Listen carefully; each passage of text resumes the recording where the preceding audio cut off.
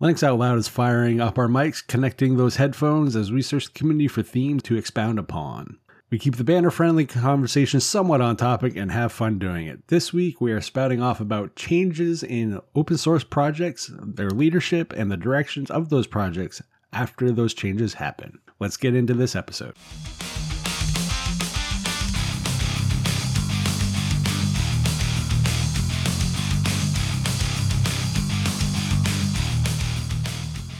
Linux Out Loud is brought to you by DigitalOcean and Bitwarden. And with me today is the photographer extraordinaire, Wendy, and the person with the totally unhealthy obsession with OpenSUSE. I just watched Ryan's 90-day video, and Ryan said something that I had complained about multiple times on this episode. What's going on, guys? I'm doing great, and I've never disagreed with your statement on that. Even people in OpenSUSE don't disagree with that, and it's being worked on. And you're back. Holy crap. We haven't seen you for a couple weeks. Welcome back. Yeah, life. Yeah. I think you owe us at this point. Hey, I left you with a 4-game salute last time I was here, so it's fine. Maybe. Thing is, I was really missing some of the banter that goes on between you guys during the last couple shows, and the show notes have been incredibly boring the last couple weeks. I mean, holy crap. I tried to make up for it today. Yes, you did. I was going to say you did, because I did change all the show notes for certain segments that Nate had put in. Thank you, Nate, as always. With the fun introductions and friendly banter, let's get into some actual topics, and maybe we'll keep it on conversation. Yeah, not likely. Yeah, not likely. We're usually going off the rails somewhere. Wendy, what have you been up to? I've actually got to spend more time playing with my Spike Prime robot over the last week, and I have to say I'm absolutely loving it. The kids have built a few different kind of fun things. This last weekend, they used one of the lessons from Lego, one of the not pre-built projects, but build instructions to build a robotic arm using, of course, our hub, and you're using the pressure sensor as a button. And they give you kind of some base code to make it work. One, to help you learn how to properly code the robot. We are all still learning Python, so I definitely need that as well. My son and I had gotten it all typed out in VS Code, had gotten it downloaded onto the robot, and then it wouldn't work. And I could not figure out why it wouldn't work. Like, I went over it and over it and over it. And I did a little bit more digging, more instruction on Python somewhere else, because it needed to be a true statement. Wait until this thing is true and then perform these actions. And it kept telling me that there was improper syntax on line 7, and I was looking at line 7, and I couldn't find anything wrong with it. So then, as I'm going through this other documentation, trying to figure out what could potentially be wrong with the code, it dawned on me. I didn't put the stupid colon in. And it wasn't line 7. It was the line above it, line 6, which was the when true, then, of course, do the following. And it was that colon that made the whole code not work. And it just reiterates the fact that it can be something as silly as not putting a piece of punctuation in that makes a huge difference. And the colon was there on the paper from Lego Education. Just happened to miss it. It didn't get put in. And then the whole thing didn't work. And I spent probably a half hour being frustrated trying to figure out why it wouldn't work. So yeah, colons matter. They sure do. And it's funny how like one little character takes the whole thing down, which emphasizes the fact that bugs are easy to creep in just by a slight omission. Right, exactly. It's so simple for something as simple as a piece of punctuation to not work. And I already knew that because I've seen that in the Python class that I'm doing with other kids on Thursdays. We're all learning Python together in that class, and there's been multiple times where they tell me, hey, my code's not working. I go and look at it and I'm like, oh yeah, this is capitalized when it should be, or some silly, simple punctuation thing here, but when it's a completely different language and these rules matter and how it performs the task, not having those things or having them where they're not supposed to be makes a big deal of difference. And my downfall on Saturday was a colon. I saw the video shared in the Matrix group. I think it's so super cool, the whole thing. One, obviously the motors in the robots now are way better than those motors we had in the robot kits from the 1980s. So that's awesome. I'm sure it's better on power consumption as well. It really excites me and I really want to buy that kit. I just can't do it right now. I don't want to distract myself again from something that really needs to be done here. Right. And I forgot about that conversation we had last week because I was eagerly waiting to actually run that code for the first time. And I did share a video, I think that was just with you in Matrix, but I haven't shared it with everybody yet. So I will go ahead and do that, share that video with everybody else. I've got the first 2 runs of using the robot. And the first time I run it, I think you remember what I said, Nate. Oops, wrong direction. So I'd put in the turns and we're using the gyro inside of the robot to determine where it is in position. And yeah, I had it going left when it needed to go right. So that was an immediate stop. That happens in real life to me too. Whoops, wrong direction. Then I went back, changed it so that the turns are right, but it's still not ending up in the same positions. And so there's a lot of work that still needs to be done. I did get there a half hour early. I had to go have a door to the closet unlocked, so it did take a little bit longer in order to get everything set up so that I could actually run it. Kids started showing up as I was trying to tweak and change things. So over the course of the rest of the semester, I'll try to continue getting there early and slowly tweak it until it does that run exactly like it's supposed to. One of the really, really nice things about coding this in Python instead of Scratch and using VS Code instead of the proprietary application is it's really, really easy to put comments in there and for me to note changes that I have made, just kind of build on that over time and what needs tweaked and changed over the course of it.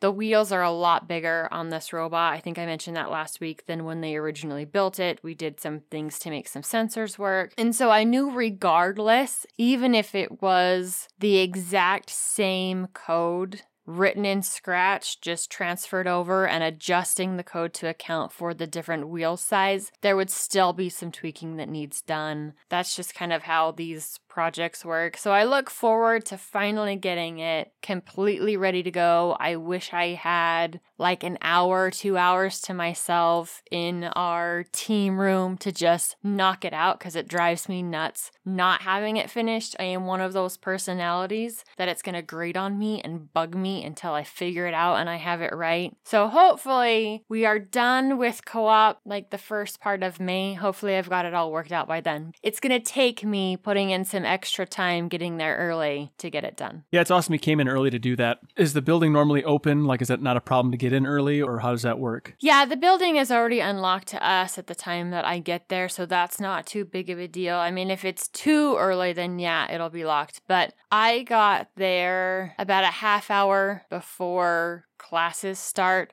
And so by that time, the building was already locked. It's not too much longer before other people are showing up to start setting up rooms, moving tables, getting it ready for us to be there anyway. So in the scope of things, it wasn't that early, but it was definitely a half hour earlier than we needed to be there for classes. That's awesome. Did it excite the kids at all when they saw you messing with it? Like, it kind of motivate them a little bit more? It did. They're like, oh, that's really cool. And I got to show them parts of the code that I worked on and some of the things that I had figured out as they are getting ready to code a new attachment for their robot. They built a rack and pinion attachment for it. And so now they're going to try and figure out how to code that, how to make that work. Because one of the things that we didn't figure out over the course of competition season was to move this really large Lego object onto a stand. And it needed to be sitting flat, not touching the board in any way on its holder, and you scored a whole lot of points with that, and we just couldn't figure it out beforehand. Part of it was time-wise, we were extremely crunched for time, but now that competition's over, they've built this other attachment, we have time to learn some of these different tools in preparation for next year, and where I've already been diving into this side of the code,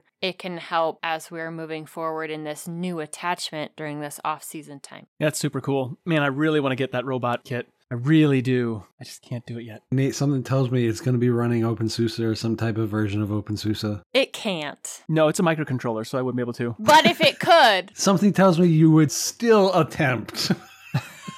If he could, No. he would, without a doubt. Speaking of projects, you got your Commodore 1541 Imposter Complete. I've seen pictures. It's absolutely fantastic. How is that working? How did the rest of that construction go? Well, I ended up having to make another revision to the design of the tray that holds the main components. There were just too many issues with the one I did. I could have probably just reworked everything, but I had to make pretty significant changes, spin some things around. I assembled it, soldered in the switch, put in IEC 6320 C14 connector, which is what you see on the back of every PC in the power supply. That's what that connector's called. I know because I had to figure it out. No one ever calls it by its proper name because it's too long. So I got it all wired in, hooked up, everything zip tied nicely. So it's not, it's not like a spaghetti mess that if you open up the case, it just goes everywhere. So everything's kind of mostly neatly tucked in. I've been actually using it pretty heavily. Primarily, I needed the media card readers. Now, I had a card reader that was dangling off the back of my Commodore 64 Imposter, but it wasn't convenient to use, and I was always like reaching behind the computer. It just felt messy and unkempt. Also, I had too many things plugged into the computer, a lot of USB things, as well as that media card reader, and I had some things plugged into like that because I just didn't have enough ports. I have additional ports in the back of my 1541, 2 ports in the back,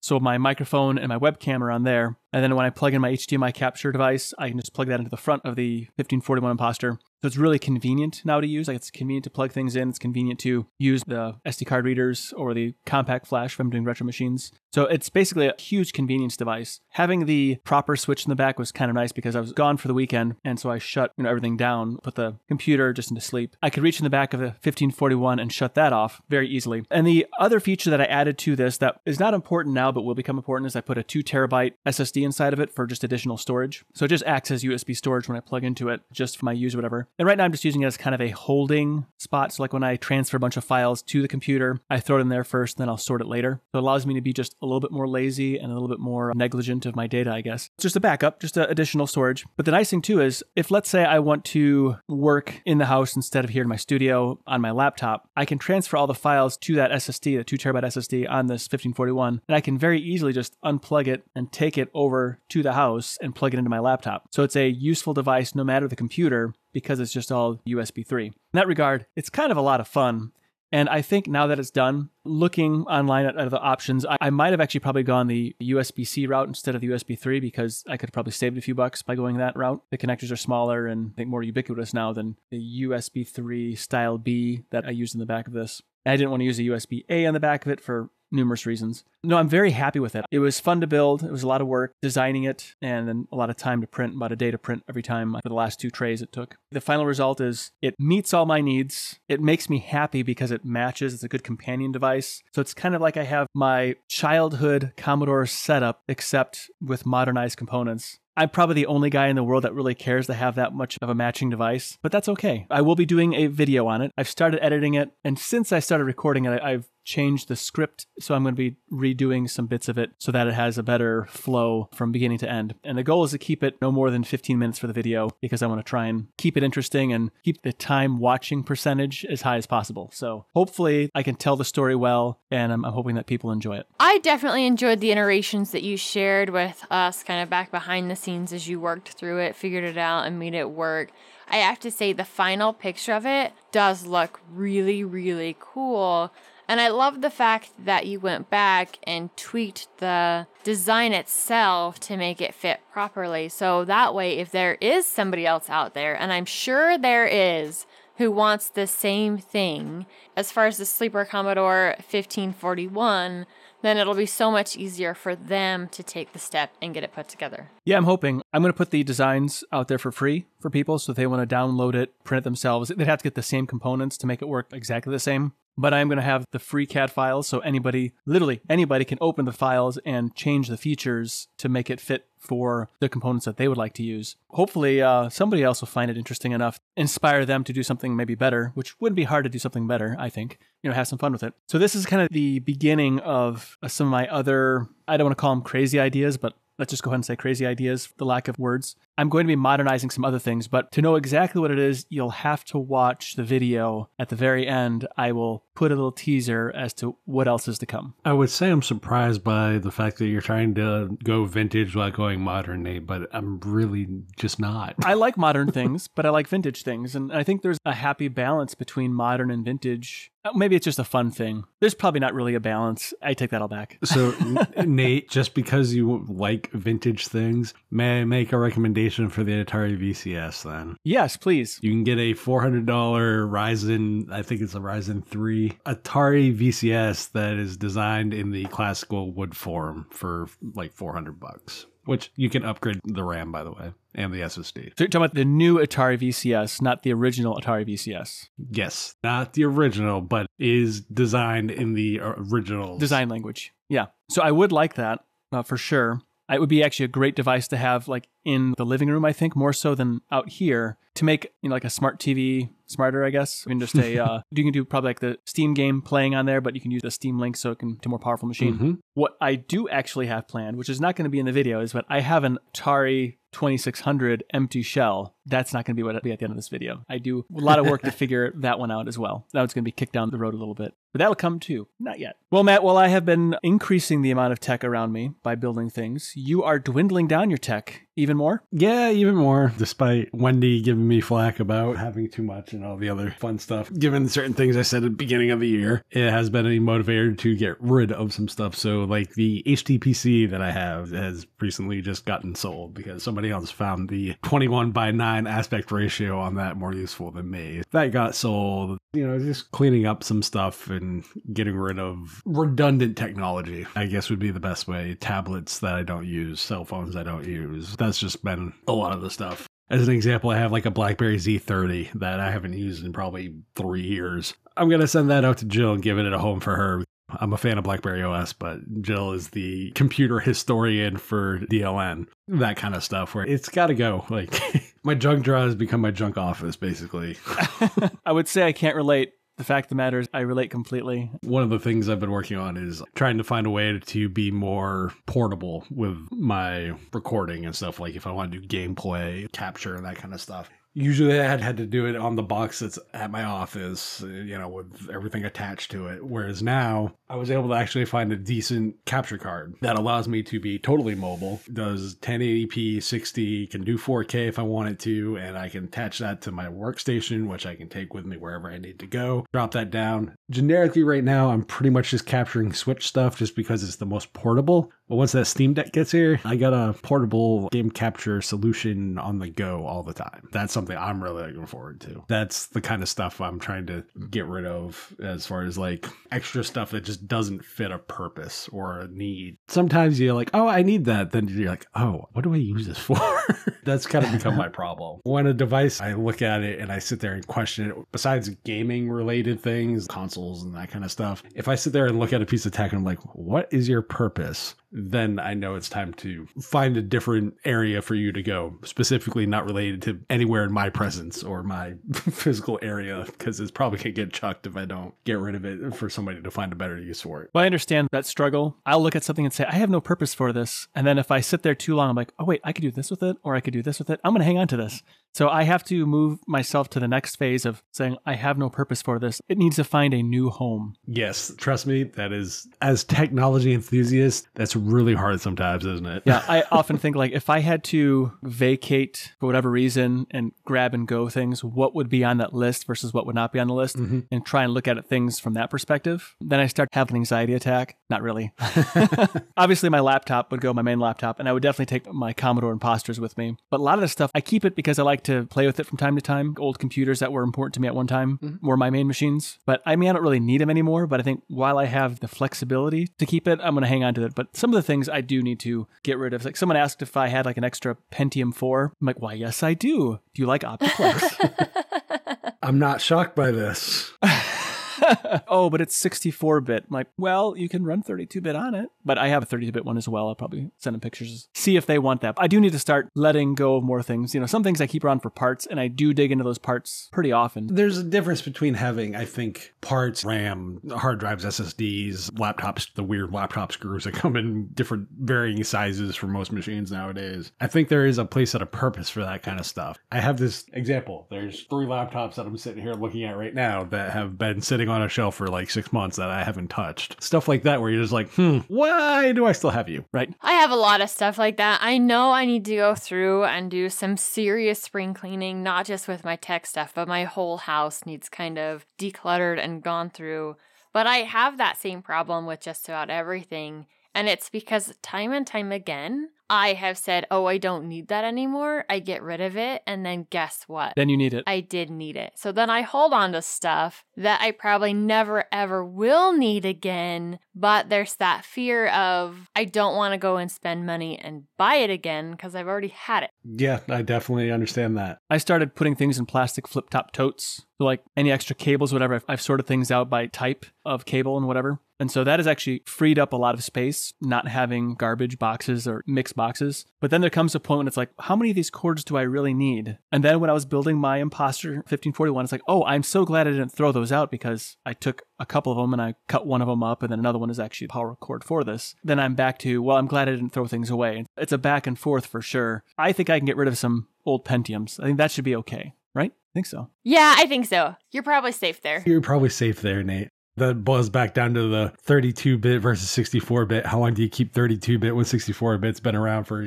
17 years now? Yeah. Right. And now, Nate, I know 17 years is a short amount of time for you. That's still too modern. Actually, when you start saying that, it's making my stomach turn a little bit, but for different reasons, because we have 17-year-olds coming into my reserve unit. That means you're getting old. Yeah. This episode of Linux Out Loud is brought to you by DigitalOcean. Cloud computing can be, let's say, complex, but standing up reliable, affordable cloud infrastructure really doesn't have to be. At DigitalOcean, you can enjoy a comprehensive portfolio of compute, storage, database, and networking products that put your cloud infrastructure in capable hands so you and your team can get back to doing what matters most, building world-changing apps that grow your business. DigitalOcean also provides you with predictable pricing, robust product docs, and services that developers love.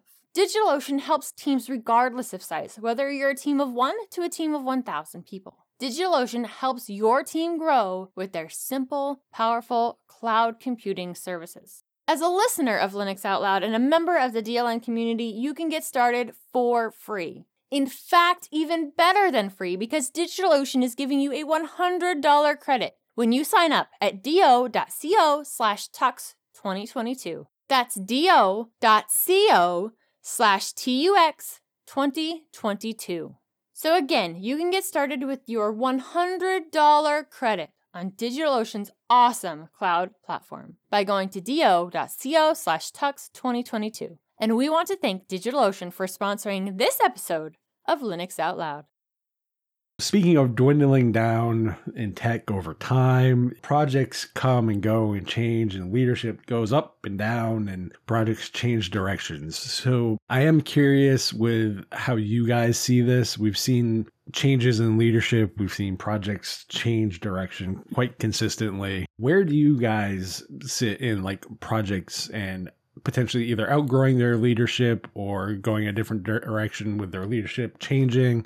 How do you guys view that as far as a healthy atmosphere, perhaps, or is it an unhealthy atmosphere for projects to do that and be in that kind of position? Personally, I think it can go either way. It can be a really healthy thing, or it can be kind of an upheaval to the community. People change, projects change, things happen, and I think that's one of the things we need to understand is there is nothing, even if it's a proprietary program, that necessarily lasts forever. They have leadership change that happens fairly regularly. Somebody else will come in and take over the company. Somebody else will be the head of this part of the code.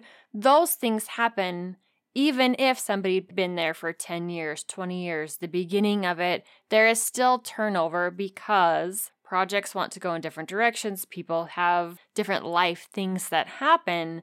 And it can be handled in a way in which is beneficial, positive for everybody around. Hey, this is a mutual, we're parting ways. And then it can be also done in ways that's kind of traumatic, especially in the open source community. And I mean, traumatic is in it really upsets the community around that project. There is a great upheaval. There's a lot of questions that go unanswered, or there's a lot of dirt, mud being thrown, which results in work not being positively focused on the project, but this horrible drama between people. And I am not a fan of drama. I hung out with mostly guys in high school. That's how much I hated drama, because I didn't like hanging out with ladies in my class. Just from the sheer amount of drama. I didn't have to deal with it with the guys. And so I still am not a fan of it now. And it's kind of frustrating when I see really, really awesome projects take a turn, somebody leave, and it's done in a manner that's ugly. Because there's really no need for that, and it's just harmful to the outlook of the project in general. Yeah, I was going to say, I think for me, a project that has changes in either leadership or direction and whatnot, it really does depend on how that transition does happen. Is it a smooth transition, or is it one with, like you mentioned, with a lot of upheaval and a lot of, I don't want to use the term drama, but there's really no other adequate way to really portray that, because all these things do happen out in the open generically with these projects. Not so much the proprietary end of things that you mentioned, but you'll see it in specifically the open source end of things, distros, applications, etc. I think probably the best example of a project that went from what it was to a different, well, not different, but a continuation, but with a kind of a different focus, is probably from Antergos to EndeavourOS. Antergos is very, we're getting done, but they left it open enough for the community to kind of take up and run with the project if they so decided. And that's kind of really what happened. So I think for me, that's probably the best example of seeing a project continue, even if it veers off in kind of a different direction than, say, the original project. Yeah, that one went very well, really. It didn't seem like there was any kind of drama around that. The community basically just changed their name and continued on with some changes, of course. They have much lower technical burden as EndeavourOS than they did under Antergos, however it's said. But this wasn't the first major upheaval that I experienced while being in Linux. The first one I experienced in Linux was when Mandrake Linux, when the company kicked out the founder, I'm not going to say his name right, but Gal Duvall. There was a lot of upset people in the Mandrake Linux community. This is like 2003, 4, or 5. I don't know when it was exactly. He went off and he did his own thing, and I'm not sure what he's doing now. I think he's working on like a Google-free Android OS, because that's never been done before. It was upsetting for me as a new Linux user, and seeing like this happen. Like, why would a community do that? Why would someone, basically the Mandrake company fired him, I guess, or something like that. Mandrake continued on, sort of. I mean, eventually became Mandriva, and then it kind of lost its way in some aspects. Pretty much it fizzled out. And now there's Open Mandriva and Mageia, and they're going fine, I guess. Sometimes I think that the loss of the founder can in many ways be devastating to a project. When Duvall left Mandrake, Mandriva, whatever, at that time, it didn't seem like there was as much excitement. You have that personality. Not saying that the cult of personality is a good thing, but you lost some of the personality of the distribution. There's something missing when someone who created, who founded it, who made it from nothing into something is no longer a part of it. And it does kind of put a bad taste in my mouth when they're forced out. I don't really like that. And I think I was okay with leaving the Mandriva for OpenSUSE when the loss of the founder of Mandrake made it easier for me to transition away from Mandrake, essentially. So when I went to OpenSUSE, a much different community, a much different thing. It didn't have that same kind of cult of personality, but had lots of people as a part of it.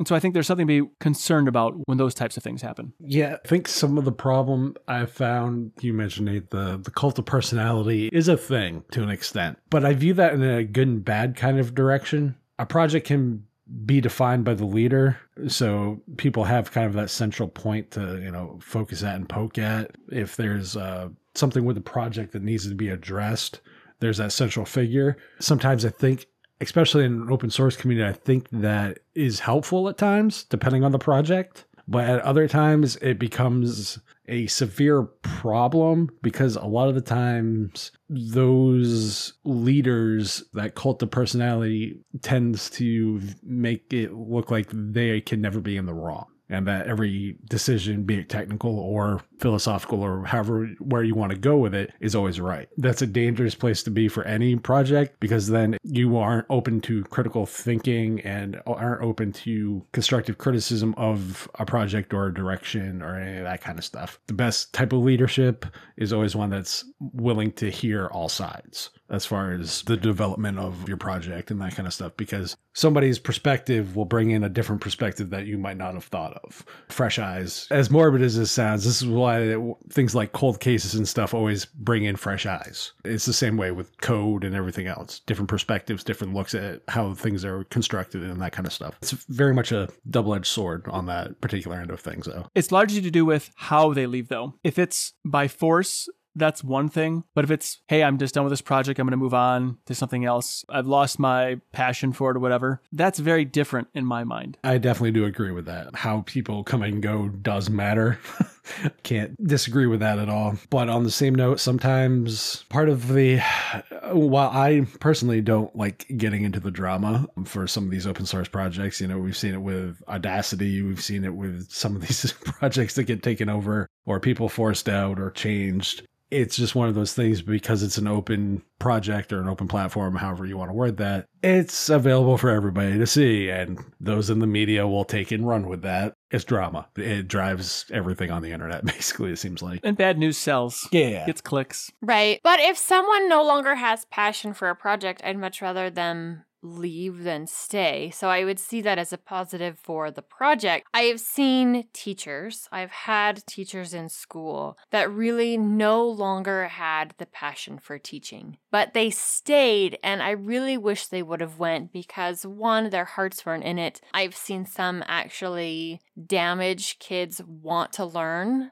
by the fact that they didn't really want to teach anymore. They were just there to be there. And in code, I think it's the exact same way. If you don't have the passion for this project, while it's not damaging the minds of children, it is affecting the overall tone of the project. It's affecting the overall quality of that code being written. So those people do need to step out. If they're not willing to recognize that they shouldn't be there anymore, management above them or other people in the group, in the community, need to say it's time to go. Now, there can be drama because that person throws a fit about being told they need to go, even though they no longer have a passion for the project and are detrimental to it as a whole. I totally lost my train of thought with that. But that kind of wraps up that idea, I think. That people unwillingly in a project without passion are going to be more detrimental to the project than helpful. It was basically what you were saying. Yeah. And drama can come from changing or removing those people that should no longer be involved because they don't have passion for it anymore. They don't really actually want to be there, but they don't want to leave either. I don't know if that makes sense. Does it? No, it makes sense. In a well-run project, people are going to come and go anyway. You have, drive-by contributors to a lot of projects that come and go, and then you have people who take leads in different aspects of the project, depending upon how the project's scaling out. I'm just thinking from an OpenSUSE perspective. But there have been changes in OpenSUSE where someone steps down as the manager of this, and someone else just picks it up and it keeps going. There isn't the drama there. I mean, there is drama in the OpenSUSE community too. It doesn't happen all that often. Although when it does happen, it is very visceral. But there you go, passionate people. There was an issue with Solus some time ago where Ike left the project and it was kind of in a lurch for a while. And the community was strong enough that they kept the project going, and it's flourishing and doing fine today. And that's a different situation. Something happened there. I don't know. I don't particularly care. But the project continued, because there was a very internal positive culture of Solus. So that's good. I'm sad that Ike's not a part of it anymore because I really enjoyed his view on things. It was very exciting. His public life made Solus a very exciting project. And I was actually once a contributor to that project. I was very much into Solus, even though I was, obviously primarily an OpenSUSE guy. But there was such an excitement in the project. I wanted to fund all the interesting technology that was being put into it because it does trickle to other distributions as well. Just because you contribute to Ubuntu or Solus or whatever doesn't mean it doesn't affect OpenSUSE. At least it may not be directly, but it does help. Because the work on Budgie does affect OpenSUSE, because there's Budgie for OpenSUSE. Now it's not really of interest to me. I've moved on. I have no animosity or no ill will toward the project. It's just not for me. And as long as a project can continue, be kind about things, I'm not necessarily saying be nice, but be kind and be respectful to other people, but always keep things welcoming, I think is the best strategy.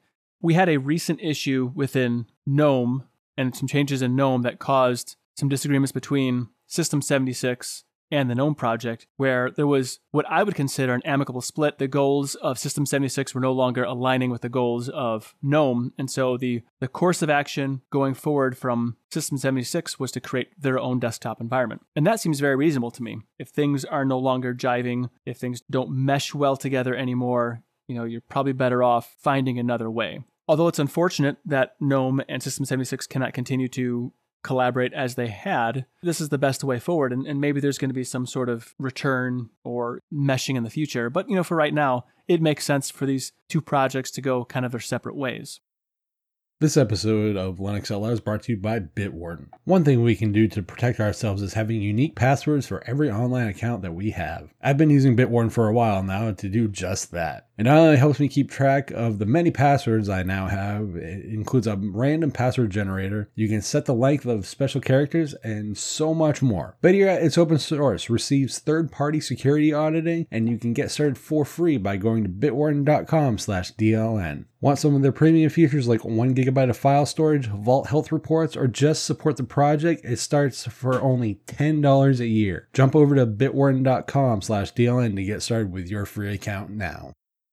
While we're talking about projects and ebbs and flows and changes in leadership and all the other fun things, Wendy, you have a change in distro, I'm assuming, from what it shows here on the show notes? Yeah, you missed it last week where I had an issue with the kernel, the specialty kernel, on my Surface Pro 6 and went ahead and threw Fedora 35 on there. Of course, it still has the specialty kernel. One of the nice things about that kernel is they have it packaged for multiple different distributions, and they did have it for Fedora 35 as well. And I seem to be hanging around with, I don't know whether they're a bunch of bad influences or good influences, but I realized I had this empty drive just hanging out in my main system with nothing on it. And I'd completely forgotten that it was in there because the drive was wiped. And I mean, there was no partitions on it at all. So every time I'd open up my browser, I wouldn't see it. Well, I had a live USB of Fedora 35 running on my main system and happened to see in the partition manager that I've got this blank drive in there and have went ahead and thrown Fedora 35 on my main system. I still have my Manjaro drive in there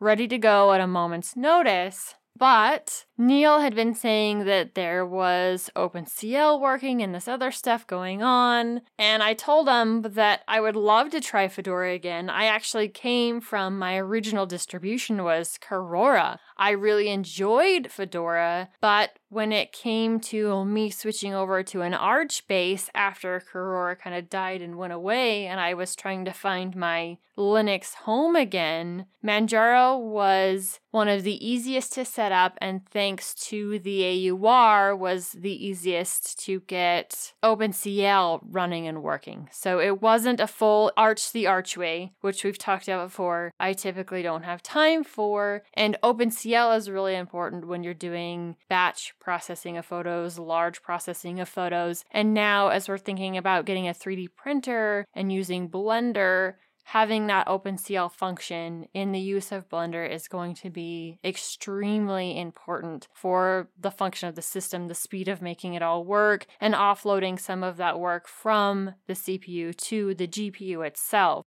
And so I'm like, okay, I'll bite. I've actually really been enjoying Fedora 35 on my Surface Pro 6. Visual Studio Code was actually running so much better on it than it was on Manjaro, but the version of Visual Studio Code that I pulled was from the AUR. I was having a hard time getting some of the extensions to even show up at all, so I had to go to the extension portion of VS Code and pull them in, and yeah, I was just having some issues with that, and so I'm like, okay, I'll bite, I'll try it out, but I told him it can't be my only distro because we have this VR headset, and this is the system that has to work on through these different influences I've been hanging out with in the evenings and that kind of stuff. They're like, well, you probably shouldn't need those additional drivers that you've pulled in from the AUR, because it says, during reading that you should be kind of plug and play with your VR headset, that Steam VR should have some of those drivers built in. And I'm like, okay, let's try it. Like, I've already got this fresh install of Fedora 35. It says it's supposed to work. Can we make it work? Did I not need to pull in these open VR drivers from the AUR? And nope, it's not reading it. Did some looking in the back end. Yeah, the hardware can be seen, but there's just not that proper communication between the headset and Steam in order to make it work. So there's been this super awesome person on the back end working on these VR drivers and trying to get them into Fedora. I'm not sure if he's willing to have his name on the show or not, so I'm not going to say it for right now, but he knows who he is, and many of you out there probably know who he is. Some of the concerns for these open VR drivers is where are they going to put them? Where can they legally put them because of Fedora itself? And right now, the last communication I had with him is they're going to end up having to right now go into the Copr repos. We're going to do some different testing. He said, it may take more than a month. We may try it this time. It doesn't work. It might take some testing and some reinstalls and all of that fun stuff. And I'm like, that's fine. I am totally cool with doing the testing, with playing with it, trying to figure out how to make it work. Oh boy. Just so that Fedora can also have the resource of having these awesome VR drivers. Well, I think Fedora is a great distribution. It just doesn't quite fit what I like, but it's so close, and it would be a great number 2 for me. And I'm glad that you're finding ways to make it work for you. Although you have not complained about Manjaro, its stability at all. So I'm not sure what you're gaining, how you work on your computer going from Manjaro to Fedora, but I'm all about Fedora. The biggest reason for the change was last week. It just not playing Manjaro, not playing well with that specialty kernel, which I know that there will be breakage. It really doesn't matter what distribution you're using. If you're adding another layer on top of it, a special layer with the kernel, you're bound to have some sort of issues.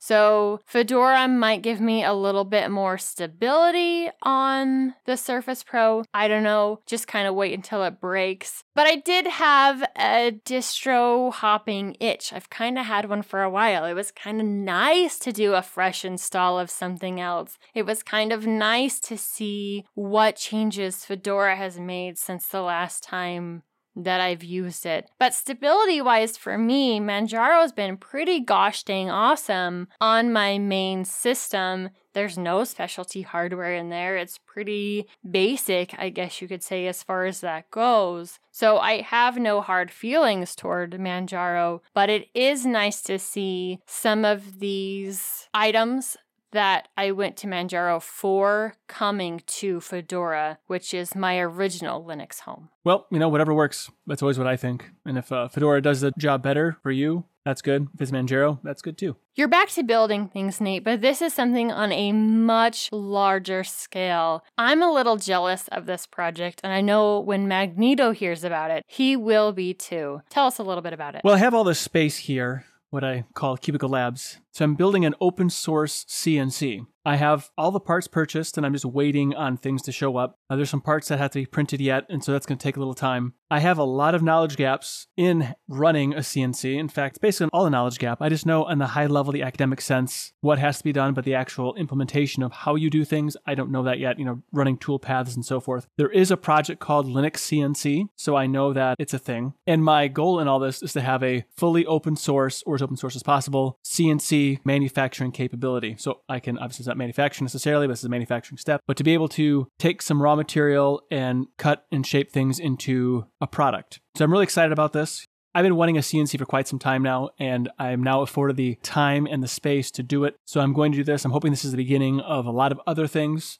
I'd like to essentially find a way. One, I want to build something. I don't just want to work for somebody else. I want to build something, build a business, and be able to offer products or services here locally. And I want to be able to very proudly say that it's an open source company. I'm in the early stages of it right now. I'm hoping by the end of April to be operational, probably not fully operational, but at least be going through the process of learning how to use the CNC and learning how to take what I design in FreeCAD and do the tool paths, bring them to the CNC machine. I'm hoping I can get it to all run in OpenSUSE. That's a bonus, but baby steps here. I just want to be able to understand how to use Linux CNC and then see, because I do have like basically a fun distribution around Debian for it. I think it'd be a lot cooler if it running on OpenSUSE, but right now I just want to have something functional and do something I've wanted to do for a long time. It would really make your space more of Cubicle Labs than it is now. Yeah, it's another step in being able to do more experiments, build more things, and to do more things out here. You know, right now there's still some boxes in the way, and we talked about the process of moving and how some things just don't get unwrapped. I've gone through 20 some odd boxes in the last couple weeks, purging stuff, giving things away, putting things in recycling or pitching them. I have just about enough cleared out that I can start building, but I don't have the table yet to build anyway, and still waiting on some parts to do the building. The space is opening up, and I'm really excited about that. Very soon here,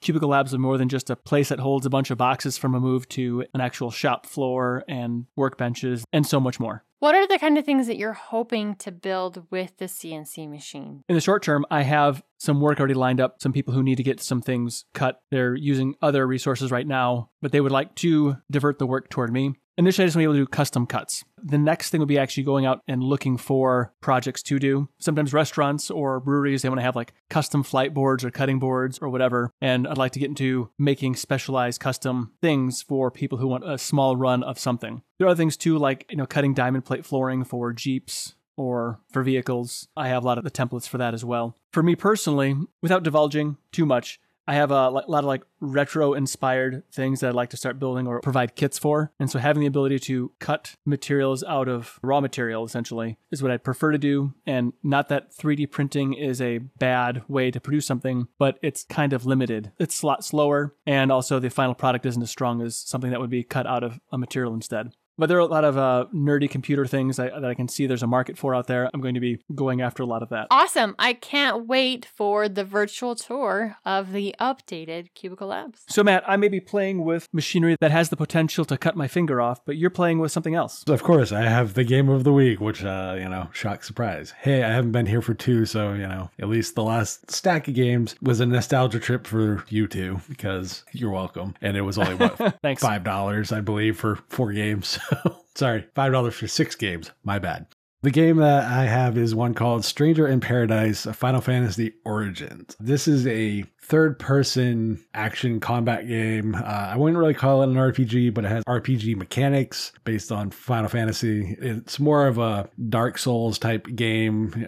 Really focuses on combat and that kind of stuff is what I mean when I say that. It's not necessarily hard, but it's a kind of a reimagining and a retelling of the very first Final Fantasy game. So you can call it a prequel, a reimagining, however you want to word it. Combat's pretty good. I enjoy the combat. It's probably the best part of the game. The storytelling elements, you can tell it was done by a company who does not focus on story, though I would question whether or not Square Enix focuses on story anymore given their recent releases of Final Fantasy games. This is definitely a game that you will either like or dislike based on what your preference is. Is it gameplay or is it presentation and story and that kind of stuff? Now, I'm playing this on the Xbox Series X. I was given a review code by Square Enix to review this game. So I have no monetary attachment to this. So any criticism I have is strictly, I don't want to use the term unbiased, but it's strictly just from observation of what I'm seeing. So I have no love nor hate for this game. Emotional attachment is not there.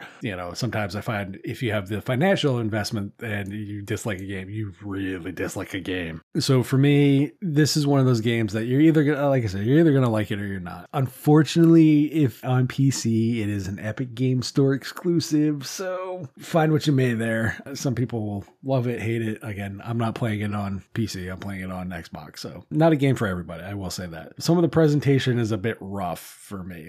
Example, the gameplay will be at a solid 60 frames, though it'll go to an in-engine game cutscene and you can start seeing stutters. It's really weird. So again, that's on Xbox, not PC. It's just really weird given the fact that the game looks like a high-end PS2, early PS3 game. It is what it is as far as that. You do have 2 choices in the game. It's either performance or essentially pretty, do you want ray tracing and all that stuff? I just went with performance and I still notice those things. So pick your poison. I wouldn't say it's a $60 game, and I'll leave it at that. It looks cool, but when you say PS2, PS3, maybe the advertising trailers are set to maximum and rendered nice, but the gameplay itself, you say, or in-game graphics are more older PlayStation look to it or something? Yeah, probably PS2 is probably being a little too disingenuous. I would probably say something along the lines of, it looks last gen in comparison to, say, playing a game like The Last of Us on PS3. It's very